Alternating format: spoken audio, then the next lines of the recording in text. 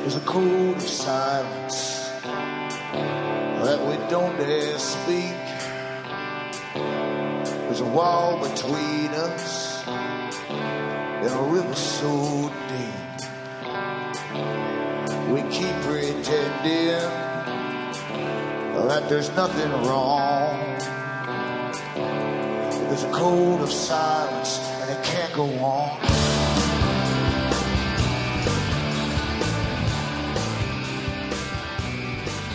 Hi folks, I'm Alan Watt and this is Cutting Through the Matrix on August the 6th, 2013. For newcomers, as always, I suggest you make good use of the website cuttingthroughthematrix.com because we're living through a managed system. It's one system across the world right now.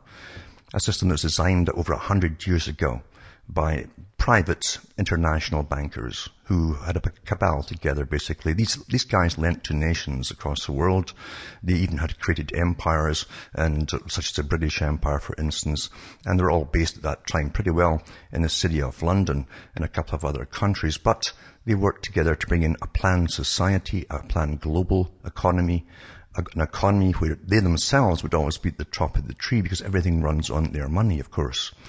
And people can never figure out this money scam generation after generation, and they never get to the bottom of what's really going on. Your governments are all in it too, because these bankers set up private foundations, like big clubs, you might say, under the guise of being philanthropists. And these philanthropists and their foundations are backed by trillions of tax-free dollars, basically. They pay no taxes on all their incomes in these foundations because they're put down as charitable institutions. And these charitable institutions are the ones which hire and set up thousands of non-governmental organizations across the world to lobby governments into changing laws and so on and getting global agreements through which affect us all. In other words, we're anything but democratic because everything's done by private institutions, you might say. And I go through the history of it at cuttingthroughthematrix.com and the foundations that set themselves up. They sound very official. Some of them even sound like they're part of the government, but they're not. They're private.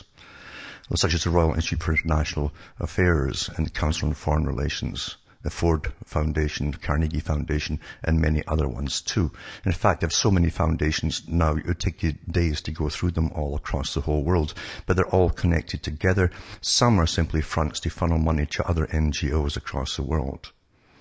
So we're run really by private organizations, and they themselves call themselves the parallel government.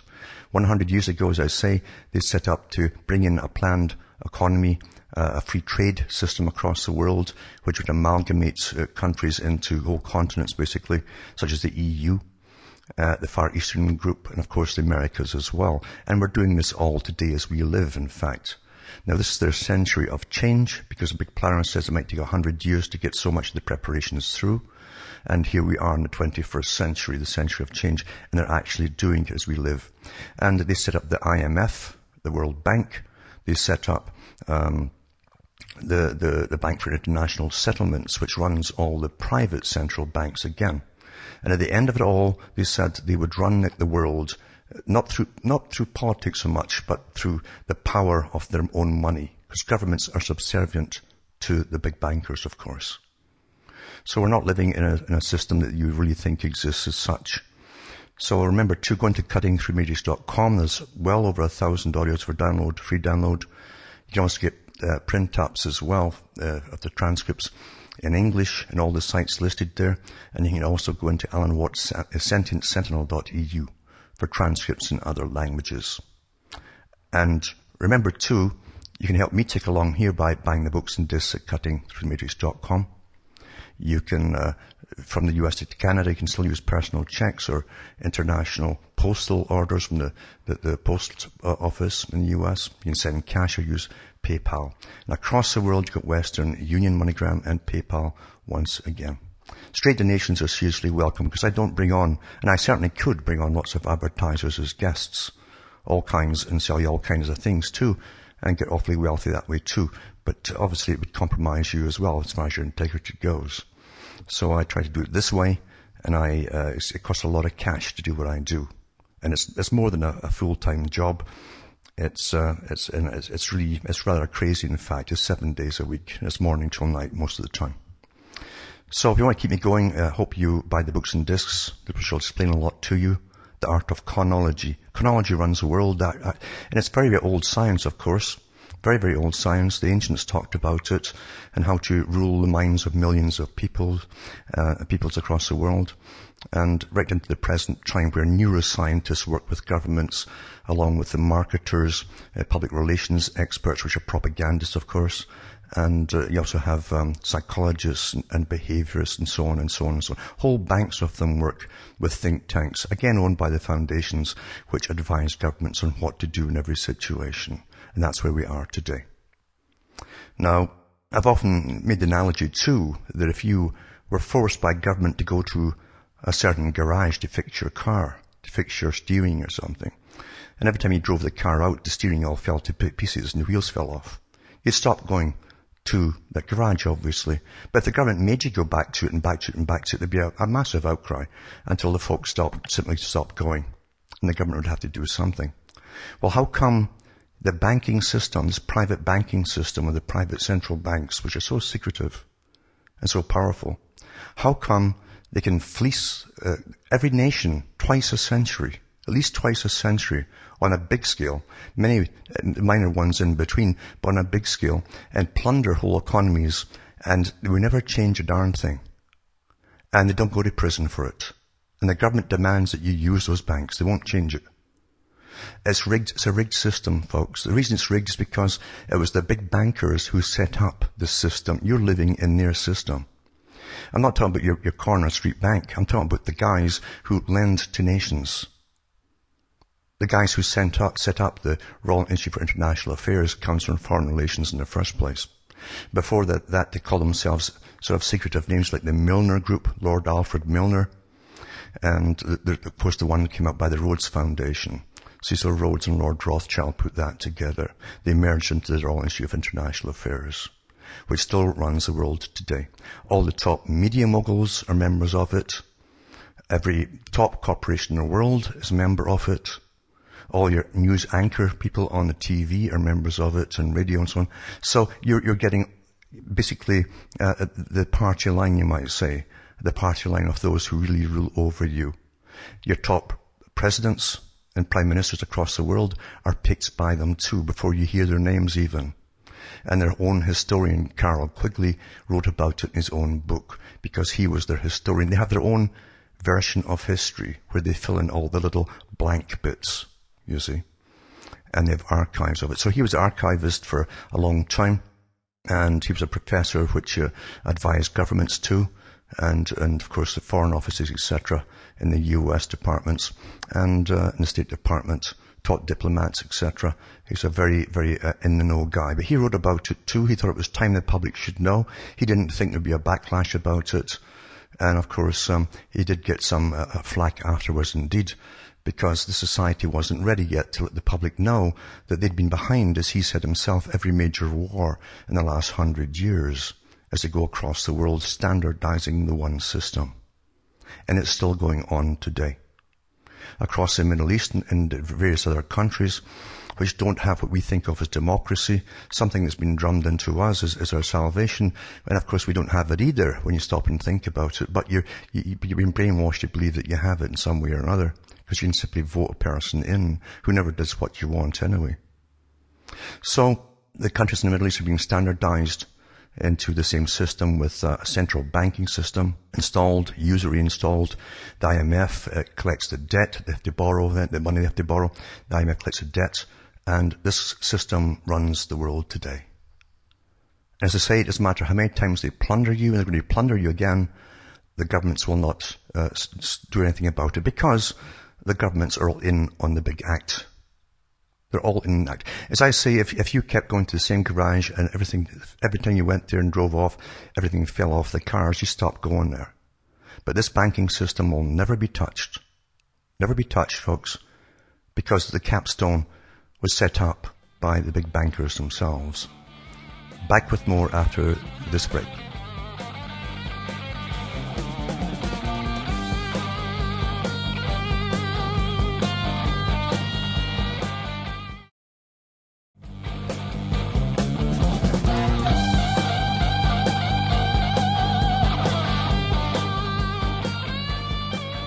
Hi folks, we're back cutting through the matrix, talking about the big system.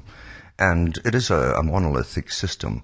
It truly has been for an awful long time. And you've got to understand too that there's nothing more secret than the big banking system itself. Everything that they do supposedly depends upon them using secrecy to do with their takeovers and future plans and so on and so on. But to have governments tailing along supposedly is a natural consequence of all, just hoping things go for the better once in a while is ridiculous, of course. It's completely ridiculous. And having them plunder the world actually twice a century is also ridiculous. But it's meant to be that way because they run the system completely. Every government has its leader go cap in hand every year, many times a year actually now, and borrow money from the private banking sector. And of course that's why the banking boys are always at the top. And it's the same too if you made some tools, for instance, and you wanted to make good wrenches and your wrenches were getting returned to you all bent and broken and so on, you get a better steel in and you would find a better method of tempering them, and eventually you'd have a good product that would stay out in the market, you didn't even get around, etc. But if it kept breaking, you wouldn't. Well, why does the system, supposedly it's called banking, they call it a science now, economics, which is a complete farce, folks, because everybody in economics knows it's a farce. And they've even had programs in Britain years ago where guys had left, top economists had left the profession, and said the same thing. It was an absolute con job. It's Mickey Mouse because the whole system is rigged. It's a con job, it's rigged. Now, if the banking system's at the top of the tree, then it's rigged, and everything below it belongs to the banking system, including the systems we live under, then everything is rigged. And that's exactly how it actually is. But beginning back to the CFR, Royal Institute for International Affairs, these are the guys who set up the system a long time ago. And it was the bankers who set them up. They ran them, still do. They made sure that all media would be on board because, as I say, all the media moguls are all members of this organization. And there's an inner party and an outer party. The outer party are just the guys who go on faith that the orders that come down, they'll part off their instructions to the media or to the general public and do what they're told. The inner party, of course, runs in secrecy and they know the big agenda. But Carroll Quigley did write it in his book, and he was a top professor there who knew all the bigwigs, etc. And he was trusted enough to be the archivist, to see the details of how these guys had started wars, even back in the 1800s when they were called a different name, and how they were creating wars across the planet to take over the resources of the world. And here we are in the 21st century. Say they must fulfill all their plans, and we're pretty well there. Private and public contracts today are all over the world, where government is basically farming out parts of what it's supposed to be there for. And private corporations are supposed to rule the world. They actually do now, under the guise of the banks, because the banks understand the top banks actually own the big corporations across the world. They own them. So anyway, getting back to that now, and we've seen that there's nonsense to do with bail-ins, as they call it, with Cyprus, etc. But now we see cities collapsing as well, especially in the US. Now remember too, the same boys that gave you the World Trade Organization and so on, the same boys we're talking about here gave you the World Trade Organization, NAFTA, GATT, and everything else that helped to move all your factories to China. They knew the consequences. They knew that the work would be gone. They knew unemployment would rise. And they decided to give you a massive welfare state to keep you quiet in the meantime and to stop riots. But of course, things are getting worse and worse and worse. Now, it says the Detroit bail-in template, fleecing pensioners to save the banks. The Detroit bankruptcy is looking suspiciously like the bail-in template originated by the G20. Now, the G20, again, is a group basically comprised of the top leaders, supposedly, or your elected leaders. They just formed a private club for themselves. Without asking us about it, of course. And we take it all for granted. Yeah, they formed a club and they make global decisions now. And every country now is financing other countries across the world, third world countries supposedly, where they can put big corporations and get factories going there. You think you're living in a democracy? I mean, wake up, folks. Eh? It's never been that way at all. Never. In your whole lifetime, in your parents' lifetime too, it wasn't. Anyway, it says, the G20's Financial Stability Board in 2011. That's when they wrote out the template for bail-ins or stealing the depositors' money from banks, which exploded in the scene in Cyprus in 2013 and is now becoming the model globally because every country signed it into law now. They're going to scalp everybody. And don't believe for a minute that it's going to be up to an insured level. They're going to go well below that level for all depositors. And it says in Cyprus, the depositors were bailed in, which was stripped of a major portion of their deposits to recapitalize the banks. In Detroit, it's the municipal workers who are being bailed in, which means stripped of a major portion of their pensions to save the banks. The Bank of America Corp and the UBS AG have been given priority over other bankruptcy claimants, meaning chiefly the pensioners, for payments due on interest rate swaps they entered into with the city. Interest rate swaps, which is exchange of interest rate payments between counterparties, are sold by Wall Street banks as a form of insurance, something municipal governments should do to protect the loans from an unanticipated increase in rates. Unlike ordinary insurance, however, swaps are actually just bets. They bet on it. And if a municipality loses the bet, it can owe the house and owe the big deal, the whole lot. It says the swap casino is almost entirely unregulated and it's a rigged game that the house virtually always wins, just like a casino. Interest rate swaps are based on the LIBOR rate, L-I-B-O-R, which has now been proven to be manipulated by the rate-setting banks, and they were a major contributor to Detroit's bankruptcy. Derivatives claims are considered secured because the players must post collateral to play. And it truly is. I mean, the big boys run the whole show. It's a rigged game. They get not just priority, but super priority in bankruptcy, meaning they go first before all others, a deal pushed through again by Wall Street in the Bankruptcy Reform Act of 2005. Meanwhile, the municipal workers whose pensions are theoretically protected under the Michigan Constitution are classified as unsecured claimants, who will get the scraps after the secured creditors put in their claims. The banking casino, it seems, trumps even the state constitution. Well, that's done it with the nation too, right? The bank wins and the workers lose once again. It says systemically dangerous institutions are moved to the head of the line. The argument for the super priority of derivative claims is that non-payment on these bets represents a systemic risk to the financial scheme. Derivative bets are cross-collateralized and are also inextricably entwined in a $600+ trillion house of cards that the whole financial scheme could go down if the betting scheme were to collapse. Instead of banning or regulating this very risky casino, Congress has been persuaded by the masterminds of Wall Street that it needs to be preserved at all costs. The same tortured logic has been used to justify the fact that the federal government designed to bail out Wall Street, but not Detroit. Supposedly the mega banks pose a systemic risk and Detroit doesn't. On July 29th, former Obama administrator economist Jared Bernstein pursued this line of reasoning on his blog, saying this.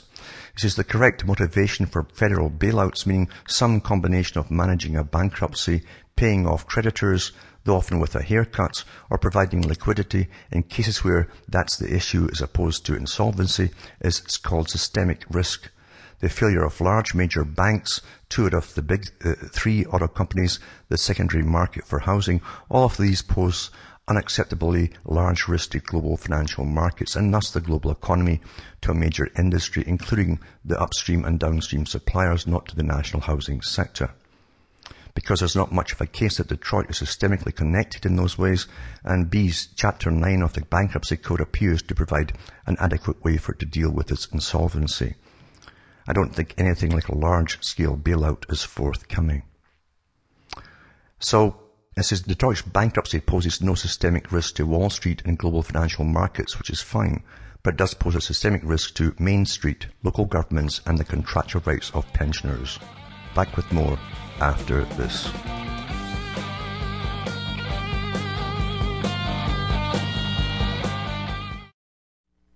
You're listening to the Republic Broadcasting Network, because you can handle the truth.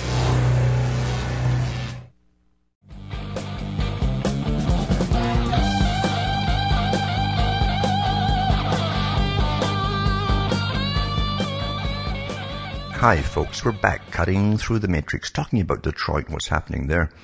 because they're using this as a template for future other cities too, and bankruptcies as well.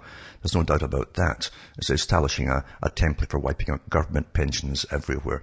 Chicago or New York could be next. But also it's happening across Britain and parts of Europe as well, because this is global. Whatever happens today is global, you understand. The bankers themselves are globalists.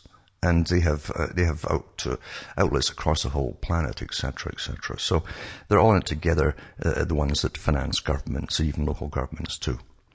And then you go on to this article too, and I'll put all these articles up tonight at cuttingthroughthematrix.com, remember, after the broadcast. But this one's too to do with Detroit. And it says, because the sharks are already gathering because they smell cash, and sharks, believe you me, it's like Rothschilds when they were asked about when's the best time to make money. And he said when blood is flowing in the streets. I mean, literally, you can charge whatever you want for a bandage, and that's what you do. But anyway, Christie's is to appraise Detroit Museum collection amid the bankruptcy, it says. International auction house Christie's said Monday it will appraise a portion of the Detroit Institute of Art's collection, which includes hundreds of works by Van Gogh, Bruegel, the Elder, Renoir, and other masters.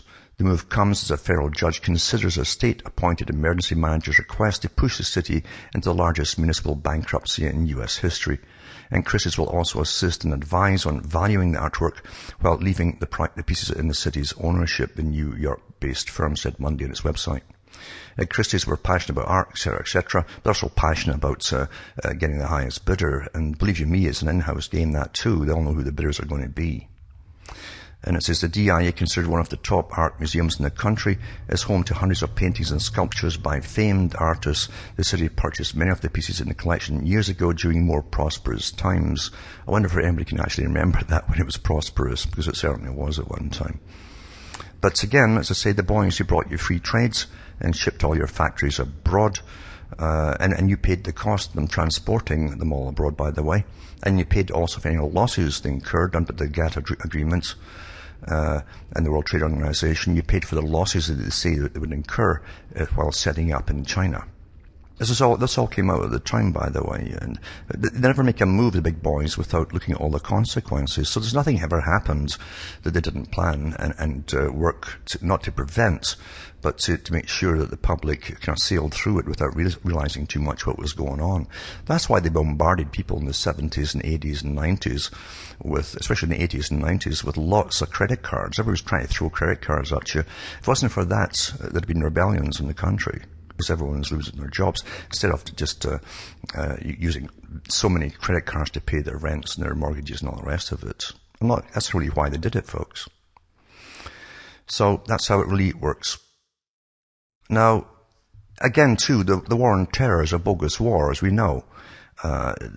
Going through into a world society where they're bringing down the first world countries as they take the cash from the first world countries to fund the third world countries where they're setting up the top corporate factories and so on, then it's going to get bad and worse and worse and worse. And eventually all your spare change that you would have to spend on whatever you wanted at one time will go to essentials only. That's what austerity means. That's the whole plan for austerity. So for food, water, utilities, etc., you'll be paying an awful lot more for a lot less in return.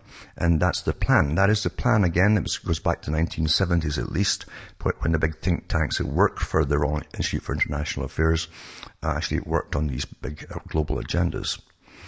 And the war on terror is to keep everything in place until they're ready, because they know there will be uprisings eventually. People only get up in arms when there's starvation. That's the only time it happens, folks, in history. That's when it happens. And, of course, the big boys at the top are constantly doing war games of one kind or another, looking for future things which can overthrow governments and systems.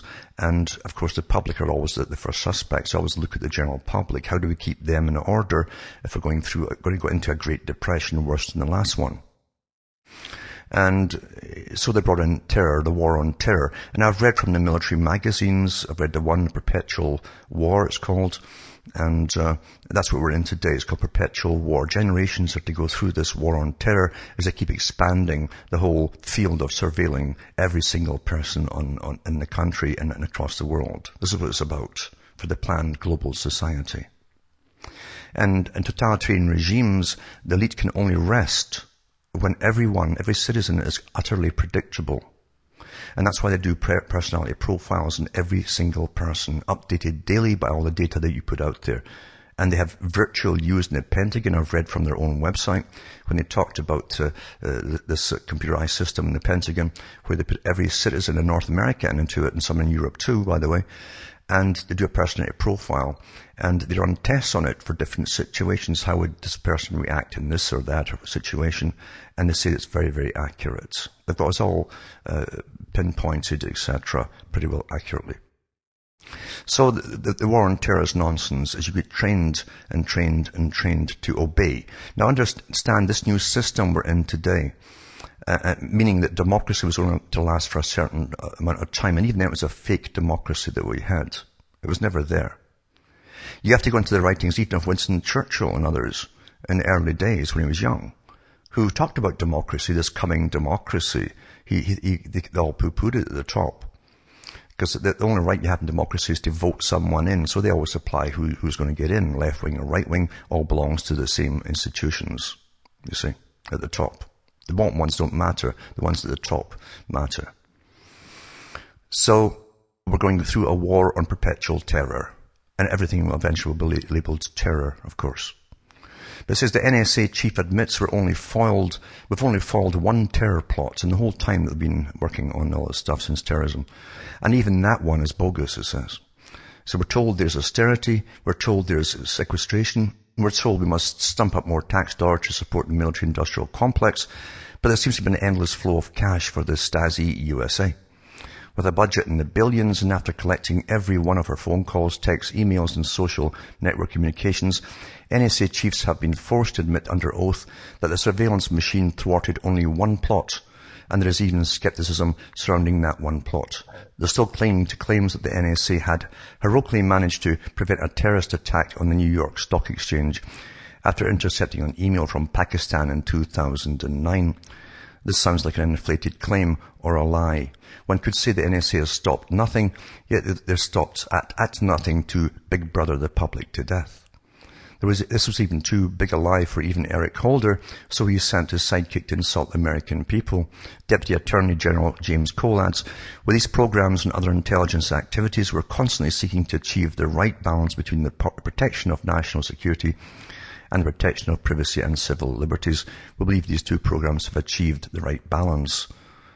This guy needs his eyes tested because the scales are way down in one direction, obviously. But, I mean, it's just getting worse and worse and worse. And also on this one I'll put up tonight, it says newly declassified documents on phone records program are released. And it goes through all the stuff that we already know. And mind you, a lot of people don't care. A lot of people won't believe it. Everyone who thinks they're a good citizen, what does it mean to be a good citizen? Do you ever think about what you think you are? Remember, I've told you before, the person who's perfectly programmed and indoctrinated doesn't know they are. And they're ones to break up and crack up totally if the government ever goes after them for anything. Because they've tried to be good. Now, being good means that you obey every rule that comes down the pike, no matter how ridiculous it happens to be. Like going through the airport, holding up your pants and your stockings, and bending over when you're told. That's being a good citizen. This is what all the attorneys do, folks. This is what they all do. And you're being trained now that the new system that you're in is going gradually from the idea of democracy to authoritarianism. That's the point of it all. Simply obey, and that's being a good citizen. Blind obedience. So I'll put this up tonight too at cuttingthroughthematrix.com. And I'm not kidding about that, because the big think tanks themselves have talked and put many documents out there on the coming system for globalization. It would have to be run in an authoritative manner. Even the Club of Rome, which is a think tank for the United Nations, and the UN was set up, and their think tanks, including the Club of Rome, by the Royal Institute for International Affairs. They said years ago, back in the 70s, the new system coming in would have to be run on an authoritarian basis. That democracy was too cumbersome to get the big agendas through, because public had an input and they'd complain and demonstrate and so on. So they'd gradually retrain the public to simply obey. And the best way to do it, obviously, is through something like, we're all under siege from outsiders. Terrorism, you see. That's the reason for it, folks. Now, I've mentioned Scotland before. Every country has a little trial basis going on in some way or another for something coming in for the whole planet to copy, but they use a test base. I'll mention one in Scotland that's to go worldwide shortly, called GIRFEC, and what happens. Back after this break.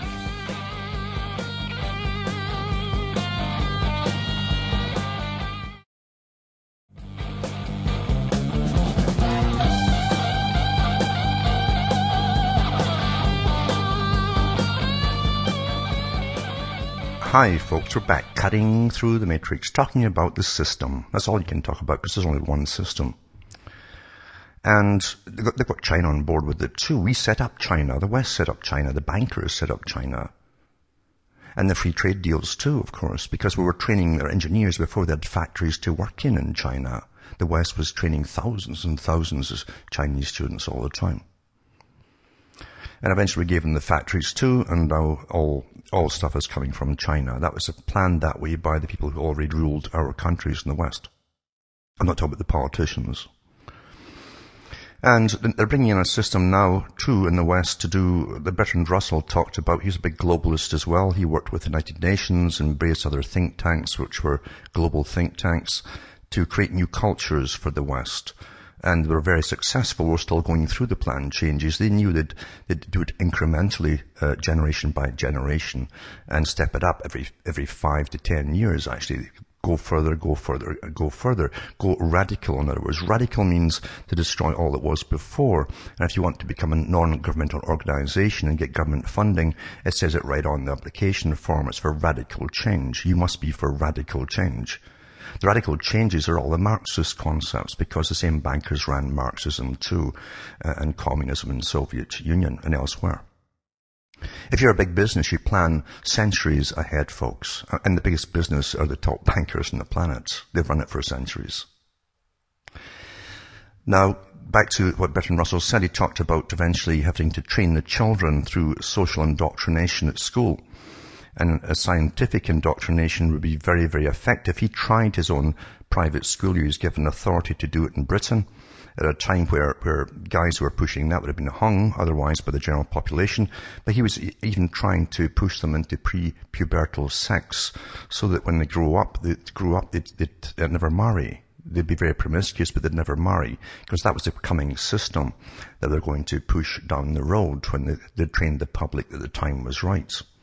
And at the time they gave the private schools was back in the 1920s and 1930s. He was doing this and given a royal charter to do it, meaning a special charter to give him permission to do all this stuff. But he says with social indoctrination and scientific indoctrination in school, and we get the children young enough, we can indoctrinate them so they will not copy the parents' contaminated culture and moralities. The same terminology that the communists use, by the way, from Lord Bertrand Russell. So in Scotland right now, they're trying out GIRFEC, which is a system where every child born gets a state-appointed a snooper, basically, that comes into the home and checks on the child and manages the parents too, and can get the child removed at any time. So this is to go worldwide eventually, to make sure every child, this all came from the United Nations as well, by the way, and they're going to use it across the world. But in Scotland they're calling it GIRFEC. They've got another name for it in England. This is how they do things. The same laws are passed, the same things are brought out, and are different names so people don't connect them. Everything that's been happening my whole lifetime has actually been global, by the way, when it comes to big laws. Across the whole world at the same time. But state snoopers tried to separate a devoted mum from her child. Scott's mum feared her newborn son was going to be taken away after interfering state guardians, that's what they call them, state guardians, tried to present her as an unfit parent. Because I say every child now is given a social worker or a teacher or someone in authority other than the parents to be the person who is going to be the top boss, basically. And it says, Carly Hutton's distressing ordeal is the first example of how the controversial plans to introduce a named person, this is the Guardian, the state-appointed Guardian, with legal rights and responsibilities for every child, a Scottish child, could have disturbing consequences. The mother of two, who also has a 6-year-old daughter, Kea, believes she was unfairly targeted by authorities because of bizarre comments made by officials ordered to snoop on her family. During a risk assessment process, Mrs. Hutton, 25 years old, told doctors that she, like hundreds of thousands of other people, periodically suffers from depression and anxiety issues. Despite being praised for her parenting skills by midwives and health visitors, she was banned from attending her local hospital, Perth Royal Infirmary, and told she could only give birth at Dundee Ninewells, as it had mental health facilities. She wasn't mentally ill. To make matters worse, she was then told that she would be forbidden from leaving hospital with her newborn son, Duncan, who's now 16 months, until she had a meeting with her support worker, a social worker, and a health visitor. But when Miss Hutton said she was going to discharge herself, she was told by Jobsworth staff that she would have to leave Duncan with the nurses. She insists her condition does not affect her parenting skills and believes she was treated unreasonably because of false reports provided by her named person, the government-appointed person. This is for every child in Scotland, remember. She said, it was completely over the top. I thought I was going to have my son taken away from me as soon as I gave birth. Couldn't sleep, etc. It was completely over the top. I thought I was going to lose a son. After her upsetting experience, she requested to see a 120-page dossier which contained notes made by named persons, these appointed state peer people. To her amazement, it detailed a casual conversation she had with Kea's nursery teacher about the way her daughter had woken up that morning. Instead of going into her mum's room and jumping on top of her, Kea had gone to the kitchen and started banging pots together. The nursery teacher then created a sinister database entry which read, "Mother failed to wake up with the child. Child playing unattended in the kitchen." You understand how simple this is to do? To have you blacklisted as a nasty, nasty person? Actually, it's the same terminology they use when trying to convince you of things through politics, because it all goes through public relations propaganda specialists, people who are specialists in psycho or neurolinguistics. Same thing.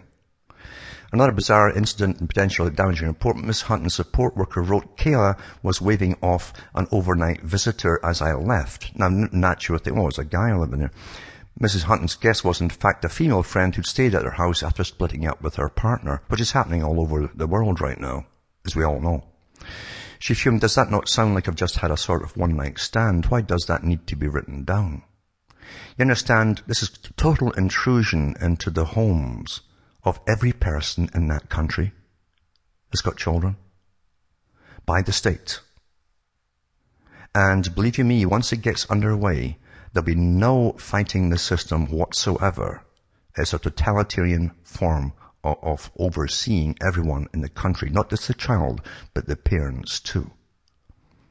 It's called Girfrick. I'll put articles up about Girfrick again. I've done it in the past. I've got lots of them in cuttingthroughmatrix.com's archive section, if you go in there too. But it's to be rolled out across the whole world eventually, and they're using Scotland as a test bed right now. Quite something else, isn't it? But that's the system we live in. Also, tonight, I was going to mention that NASA. Now, NASA came out years ago with its idea of global dimming. Once it started spraying chemtrails in 1998, not contrails, but chemtrails, NASA came out eventually and said the world is getting darker every year with global dimming because less sunlight was hitting the Earth with all the spraying that was going on. This is geoengineering, folks. And many other things involved in it too, of course. There's many effects. But now that NASA's come out with, and it brought a movie out, a big documentary from NASA, to try to tell the children this was normal. All the grid patterns that suddenly appeared in the skies in 98 to the present is all normal. And it's just condensation trails. Now, everyone who's grown up before that knew what condensation trails looked like, and they disappear generally about a hand's breadth behind the tail of the plane. You just stick your hand up there and you'll see it disappearing in about that span. These ones today don't, because they're chemtrails, and it's global dimming, and it's geoengineering. So here it's an article here too, contrail watching for children, for kids, it says, put out by NASA again. And it says, in the purpose, contrails are long clouds made by high-flying aircraft. Because kids are so good at watching clouds, they can be easily taught to identify contrails. So you get them young, you teach them what you want them to believe for the rest of their lives, and they'll never ever question it. Never question it. That's how simple it is. It says, it's got age ranges for the children too, 6 to 10 years old. Time required, young children can observe and report on contrails in only a few minutes a day. Because children are natural sky watchers, are curious about both clouds and contrails. It's likely that when contrails are present, young children will notice and pay more attention to them than adults. And here's some basic facts that will interest them. So they goes on to explain the usual stuff.